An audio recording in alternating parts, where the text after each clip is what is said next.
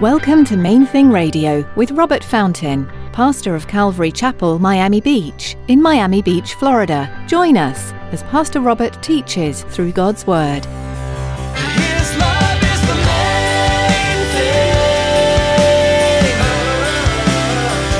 His love is the main thing. So we're mixing it up, mixing it up. His love is the main thing. His love is the main thing.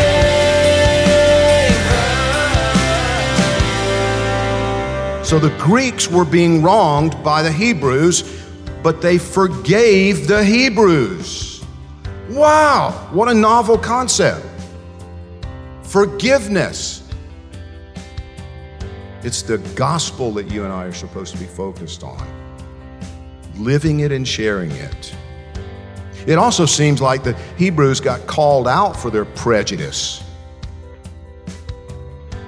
And what happened with that? Well, the Hebrews repented. Unforgiveness is one of those things that does more damage to you than it does to those you're actually angry and bitter with. Today, Pastor Robert will be exhorting you to repent of any unforgiveness you may have, since you've been forgiven by the Lord of your past, present, and future sins against Him.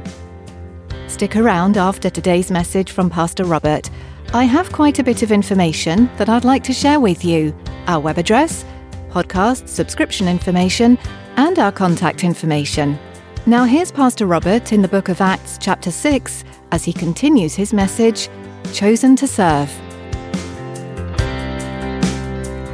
His love is the main thing.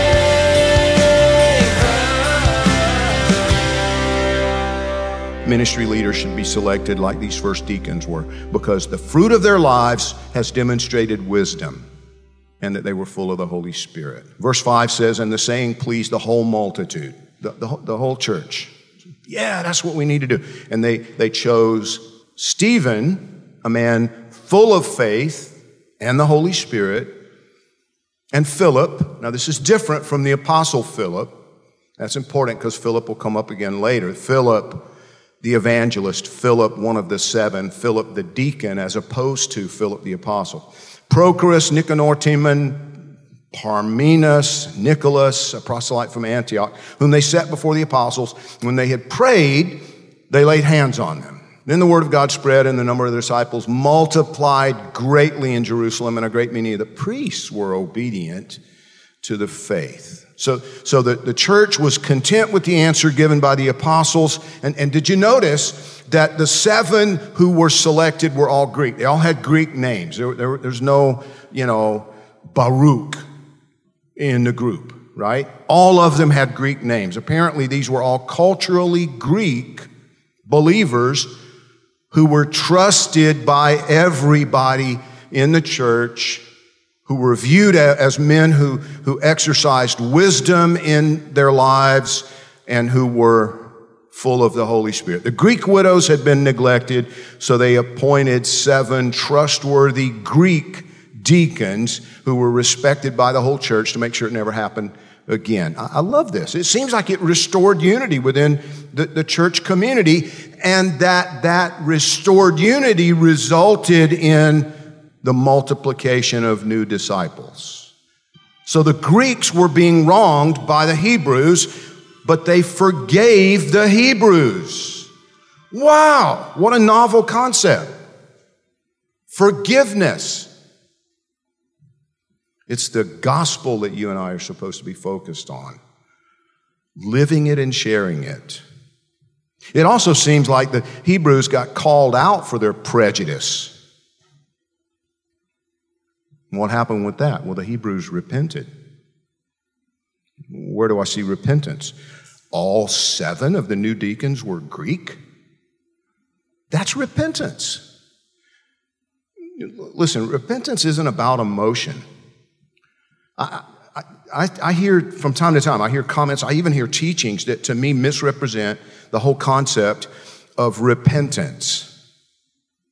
I heard a teacher the other day, getting all wound up because this person never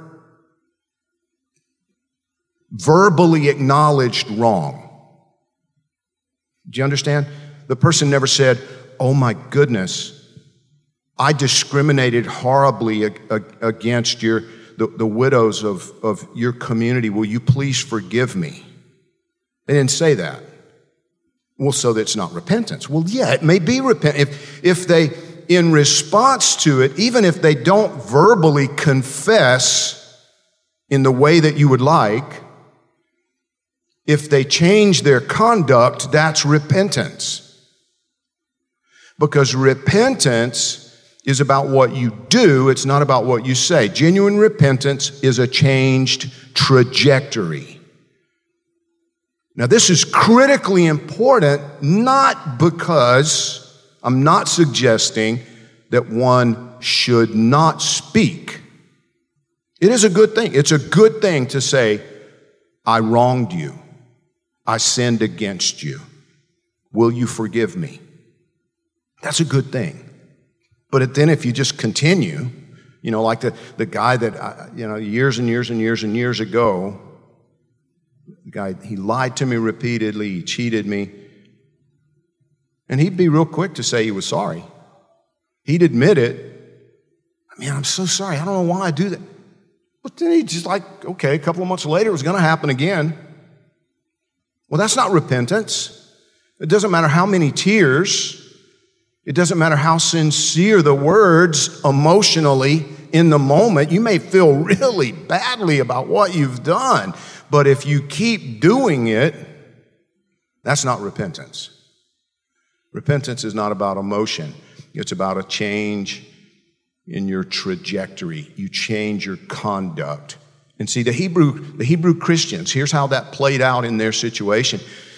They didn't come up and say, "No, wait. We need to have some representation on this deacon board. You can't be having 7 Greek deacons. We'll let you have 3, but we need to have the other 4." They didn't do that. The whole church was in agreement with this quote unquote deacons board being Greek. And see, when you put all this together, it would surely seem to indicate that the love of Christ and the unity of his body won the day. In other words, Greek or Hebrew, the church gathered together in repentance, in humility, in unity, and said, "We're going to share the gospel. We're going to focus on the mission. We're going to forgive each other. We're going to love on each other. We're going to take care of each other. We're going to move on." And that's what they did. John chapter 13, verses 34 and 35, Jesus had taught them, "A new commandment I give to you, that you love one another as I have loved you, that you also love one another. By this all will know that you're my disciples, if you have love for one another." And see, Jesus wasn't talking about warm, cozy feelings toward other people. He was talking about the decisions, the attitudes, the conduct toward each other. The apostles were doing their very best to train those earliest Christians in Jerusalem to live lives of love. In other words, looking out for the other person's interests, looking out for the other person's concerns, feelings, making it a higher priority than your own desires, your own wishes. Because that's what Jesus did. When he tells us, "Love one another as I've loved you," what he's saying is, don't put your needs before the needs of the rest of the body of Christ.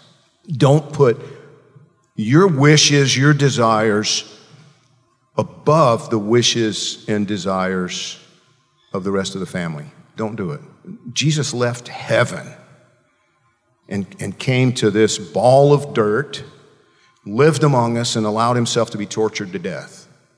These early Christians weren't perfect. They were still doing dumb things. They were still doing sinful things, but they were humble and teachable, and they were committed to the gospel. So the people of Jerusalem began to see the church, biased though they still were, walking in humility, walking in love, living out the love of Christ toward one another. And the result of it was that the disciples began to multiply, meaning that many people, even many of the priests, even many of the Jewish priests in Jerusalem, began to turn to Christ and get saved.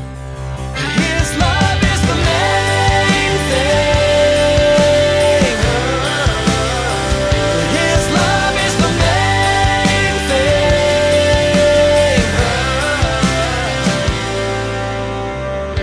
Thanks for joining us today for Main Thing Radio. Pastor Robert will have more to share from this study in Acts when you tune in again. For now, though, you can explore more of Pastor Robert's teachings online at mainthingradio.com. Do you live in Miami? If so, you're invited to join us at Calvary Chapel, Miami Beach on Sundays for our weekly services. We gather at 9 and 11 a.m. and at 1 p.m. for worship and Bible study. If you're not able to join us in person, we still would love to have you be part of our church family. Join us online for each service. We'll be live streaming on our church website. You'll find out more and be able to connect at mainthingradio.com. Just click on About to find a link to our church homepage. We offer Spanish translation at some of our services as well. Visit our website to learn more. We'll also be streaming on Facebook Live. Just search for Calvary Miami Beach and be sure to like our page for the latest updates. We also invite you to subscribe to our YouTube channel. Just search for Calvary Miami Beach. We'd love to hear from you too. Give us a call at 305-531-2730. When you call, please let us know if we can be lifting you up in prayer. That number again is 305-531-2730. That's all for today. Tune in next time for more, right here on Main Thing Radio.